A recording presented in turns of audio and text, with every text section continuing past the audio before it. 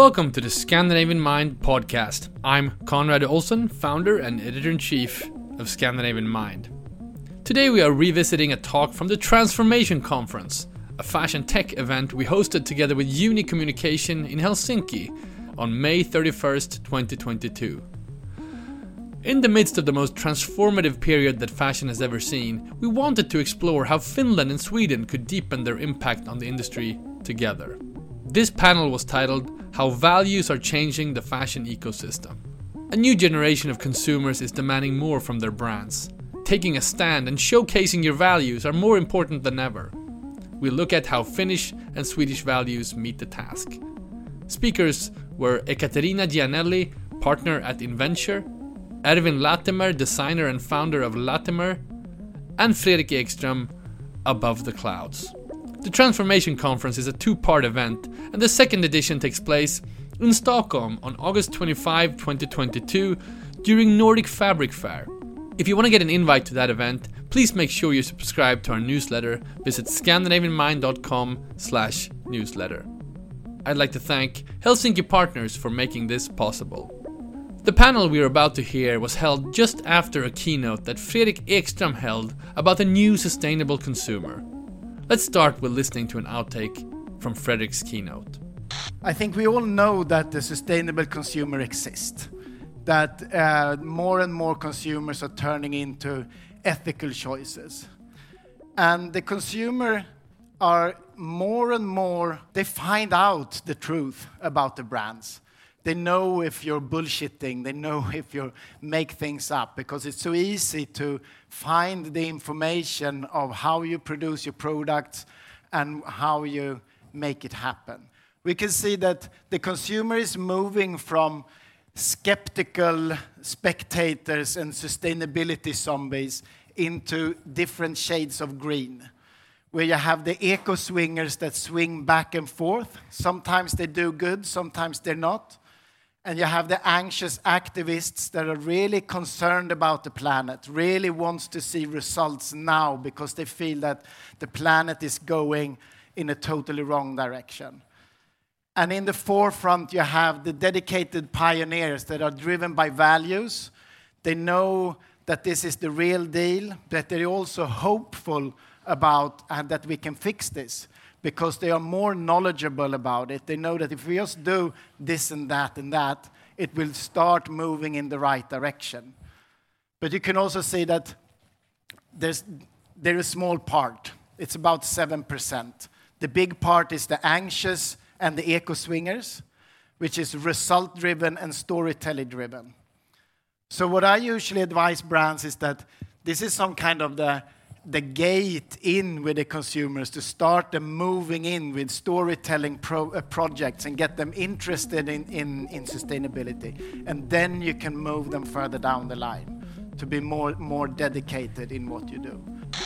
That was Fredrik Ekström, founder of Above the Clouds. Here now, the complete panel with Ekaterina Gianelli, Erwin Latimer, and Fredrik Ekström. Enjoy.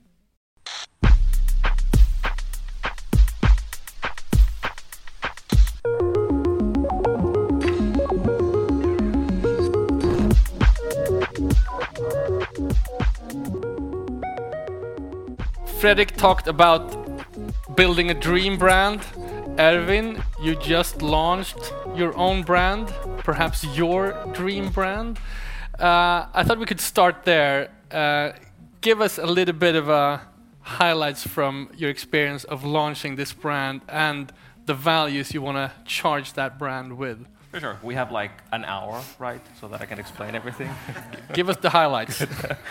Sure. So I started my brand Latimia. Well, we started last summer, but we launched the brand last January at Pityuomi in Italy. So Latimia works for the performance of masculinity. So we don't really care about the gender of the user. We design clothing for anyone who wants to perform masculinities through clothing. And I have to say, first of all, thank you for the presentation. There was a lot of information there that I got that I feel like I wish I had when we started the brand and when I was pitching this to some investors, etc. Because there was a lot of information where I'm like, I was right. I think I was heading to the right direction. So Yeah, I'd like to say that we're a value-driven brand, and what I was really happy about the presentation that we just saw was that social sustainability was paired with this sort of ecological sustainability, and that's really that.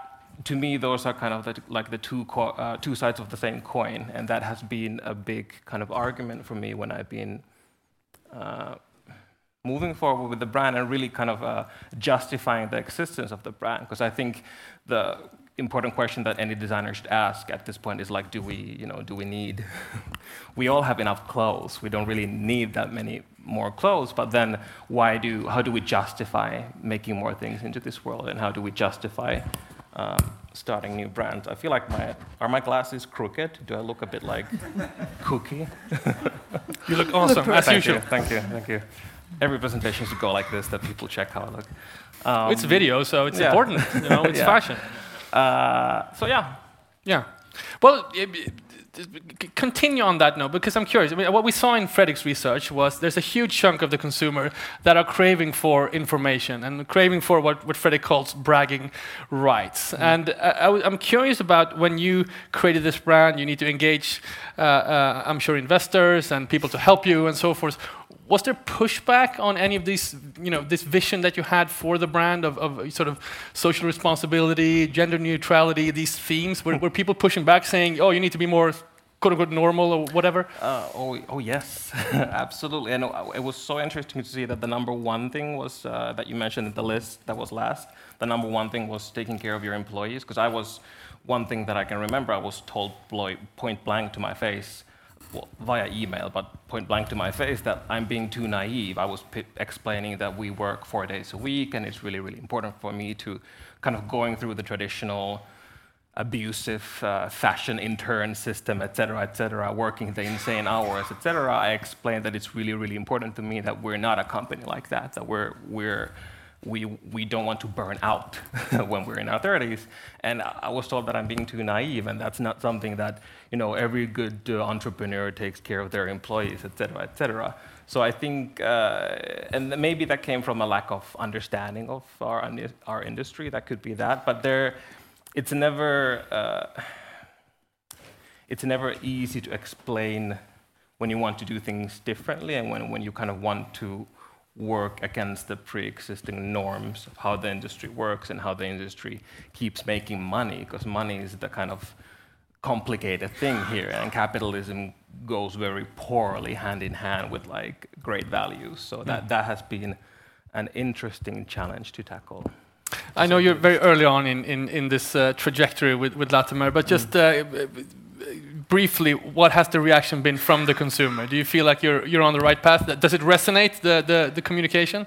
Well, from what I've seen, definitely, yes. It's a peculiar thing. I do, especially when we launched, I got a lot of DMs, people just saying that, I really I've just been waiting for a brand that I don't really, that I don't want to buy from the men's department, or I don't want to buy from the women's department, or I don't want to use the words menswear, womenswear, etc. I was really looking for a brand where kind of the ecological sustainability aspects are like a given, etc. So, and I didn't expect for people to reach out and say that thank you, this is important to me. So that was very, very pleasant. And our first collection is being delivered this summer, so that's when hopefully we'll see also the results, how people resonate. Wonderful. And we have some imagery from the collection. Yes, we do. Flowing around on the screens. Let's take this from another angle. Ekaterina, you're an investor. You have worked with both the fashion industry, but also beauty industry, food industry, so sort of different industries. Do you see this as well, that the sort of need for sustainability is part of what the consumer wants, but also, are you looking for it as an investor when you look at new companies? Absolutely, and I think I should start by, we are supposed to be discussing Nordic values today, right? So our values as investors have been changing as well, at least here in the Nordics. So a stereotypical investor that you might have in your head from many years ago is no longer there. So we are not optimizing profit at all costs anymore, and we are trying to do something meaningful as well. So we know that we are not headed the right direction with the planet and climate crisis approaching. So of course we want to be contributing to a more sustainable development as well. So we focus on finding the founders or the teams that are creating something meaningful and creating solutions to the world's biggest problems. So for us, it's absolutely number one thing to look for in companies we speak with. You mentioned to me beforehand that companies contributing to sustainable consumption and climate action actually outperforms the rest of your portfolio, which I thought was very interesting. Can you talk a little bit about that? Of course. So we actually recently did a study or looked into our latest fund. So we're talking about approximately 30 different portfolio companies. And what we looked at is how the value of our investment has been changing. So basically the amount of money we invested in the company and then the amount this investment is worth today. And then the multiple was looking pretty much twice as good in the companies that are working towards sustainability or towards more cautious consumption, which is pretty impressive. And of course, I guess you would ask why. And I think there are the three main reasons for that. So first of all, we feel that it's much easier for the companies to attract talent. All of us want to contribute to something positive. All of us want to work on something meaningful. So for the companies we work with, it's much easier to attract good talent. And then maybe 10 years ago, we didn't see too many A players going into sustainability and climate, for example, while today the situation has changed a lot and we see a lot of great talent addressing this industry, addressing these spaces. Second point, I believe it's pretty much the same in terms of customers. So people are willing to pay premium and people are willing to buy from companies working on something sustainable. And then the third is, of course, funding overall. So we see that a lot of investors are also focusing on funding the companies that are working towards a sustainable development. So it's much easier to keep the company funded, and there are a lot of funds who are focused on sustainability, as well as a lot of funds who have been doing something different, changing the sustainability today. So I think as investors, we are not really interested in funding another social network or gaming company or you name it, advertising tech. I think we all know that we have to support something else, and that's why we're in this industry. And to talk about how you assess the companies, what is the actual process in assessing them and in evaluating their... So I think the problem companies are solving is, of course, number one thing we'll look at, and if it's not interesting or not meaningful, we wouldn't even continue the discussion with the company. But then it comes down to the market opportunity. So we need to believe that the problem you are solving is big enough that there is market for your solution, either today or at least in the near future. So we need to believe that the timing is or can be right. Then, of course, the team and the team composition. So we spend a lot of time to understand the founders, to understand what drives them, to make sure they aim high enough. Persuasion skills are very high on our list, so we need to, or you as an entrepreneur need to convince a lot of people to believe in you, both your teammates, your customers, your investors, so you better be good at it. And then, of course, we'll look into what the team has achieved during the past quarter or two. That gives us an indication of what they can achieve in the coming period, so basically trying to assess the productivity or how well they can execute. So yeah, market and problem first of all, team second, and then only after that we'll look into the actual product or service and how easy it is to scale it. But I would say that teams and markets or problems are the most important for us. Interesting. People continues to be important in this topic. Always. Fredrik, I'm going to get back to you and thank you for the keynote you just gave. In doing this research that you've done, was there anything that surprised you during this process of gathering this data, or?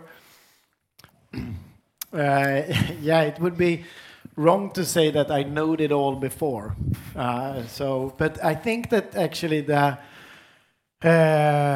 dream brand question about taking care of your employees, that came as number one. It surprises me. And I mean, I guess that in this industry, quite a lot of us have worked with brands that don't take care of your employees.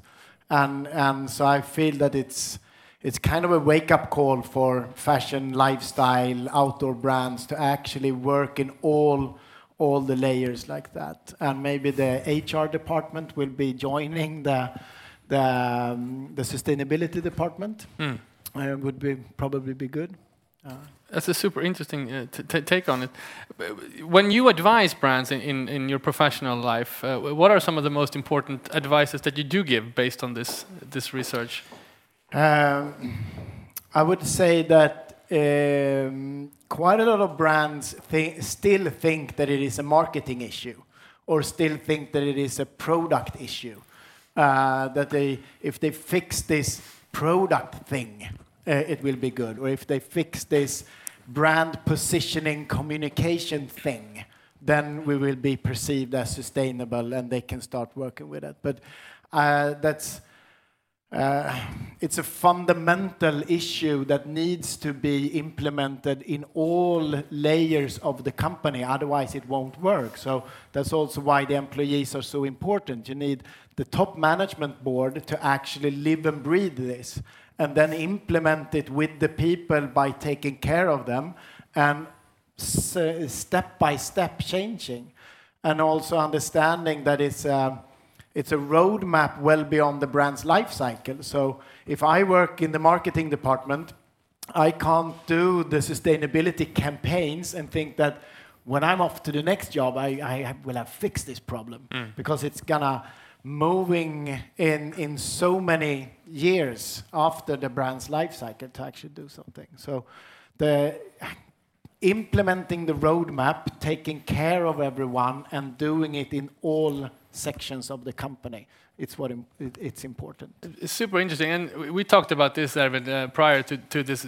panel. I mean, that you have the opportunity as a new brand to have this kind of holistic approach, and I don't know, simplify it, but to do things right from the get-go, from the beginning, because you don't have the heritage of a big organization. Is this something that you think about, that having this holistic approach, that it has to go through the whole company and your own vision? Definitely, I think it. I think my generation of designers also just represent a kind of a different culture of starting a business, I guess. I think there are a lot of brands who are like now saying that, oh, look, we're doing all of these amazing changes, we're hiring these whatever diversity heads, et cetera, after they've had some scandals or whatever. But yeah, we've had that approach from the get-go, and I think for me, why it has to be like holistic and why it's really, really important to focus on these from the get-go is that all of these issues that we're talking about, like this, kind of like you say, like we can't buy ourselves out of this problem, right? Like we can't just keep buying the right types of products to solve all of these issues that we're talking about. And I think a common conception is that if we just give enough information, that we just drown the consumer in all of this information about sustainability, social or ecological, et cetera, then it's their responsibility to make the good choice. But I would argue that it is the designers and the entrepreneurs' responsibility to only provide good choices. And that kind of has been like a driving factor for me, that it's not, like it really isn't about like promoting anything, really. It's just like a way of like looking at doing a business and kind of going through the system, seeing how it operates, and then trying to figure out how to do things better and how to actually maybe generate positive change in the industry, even as like a tiny brand from the Nordics. Well, we saw that in the research, Fredrik, also, right? That the consumer cannot be drowned with information. That's not what triggers them to act differently. Yeah. Definitely, we can see that more and more, and when we do interviews also with people, is that you're getting a fatigue of all the buzzwords. It's and same with me. I'm so tired of hearing it, and the consumers is all what they say is like, who should I trust? When everyone says that they're doing right, but the scientists say that it's going in the wrong direction. Who's there to trust? So they need to see that brands are moving away from only using the buzzwords and turning into actual actions. and guiding them and showing them what to do. It's kind of like, I usually say that if you go back to high school and you were standing in the schoolyard with your friends, if you have one friend that's always bragging about what good they are doing, and there's another friend that says like, hey, let's go play football. You go with that friend, if you like football, of course. You go with that friend that kind of like, shall we do this? Rather than bragging about what good they are doing. And it's kind of the same with brands. They out there communicating all these kind of buzzwords that they know that it statistically triggers their growth channel, their funnel channel, all the marketing metrics and KPIs that they need to fulfill.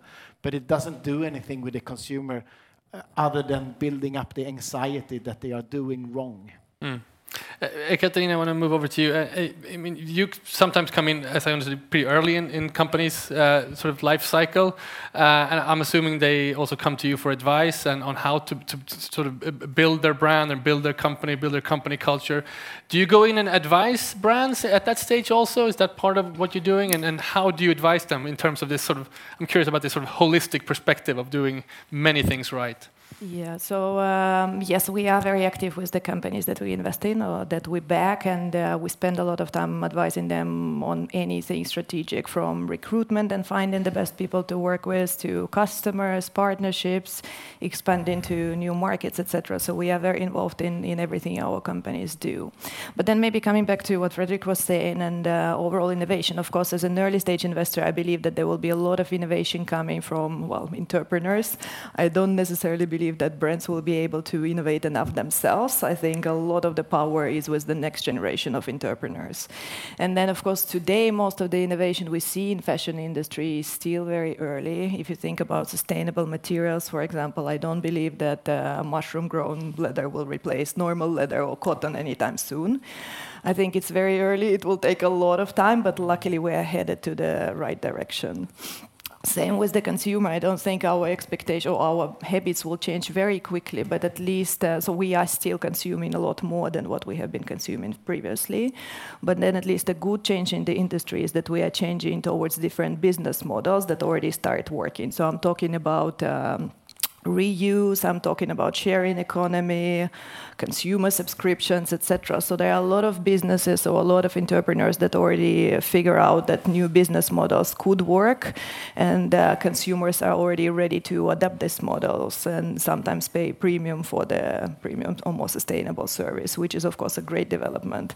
So I don't think the consumption will change per se, but I think entrepreneurs are in control or driving the adoption of these new business models. And of course our role as investors is to support this next generation of entrepreneurs like you guys.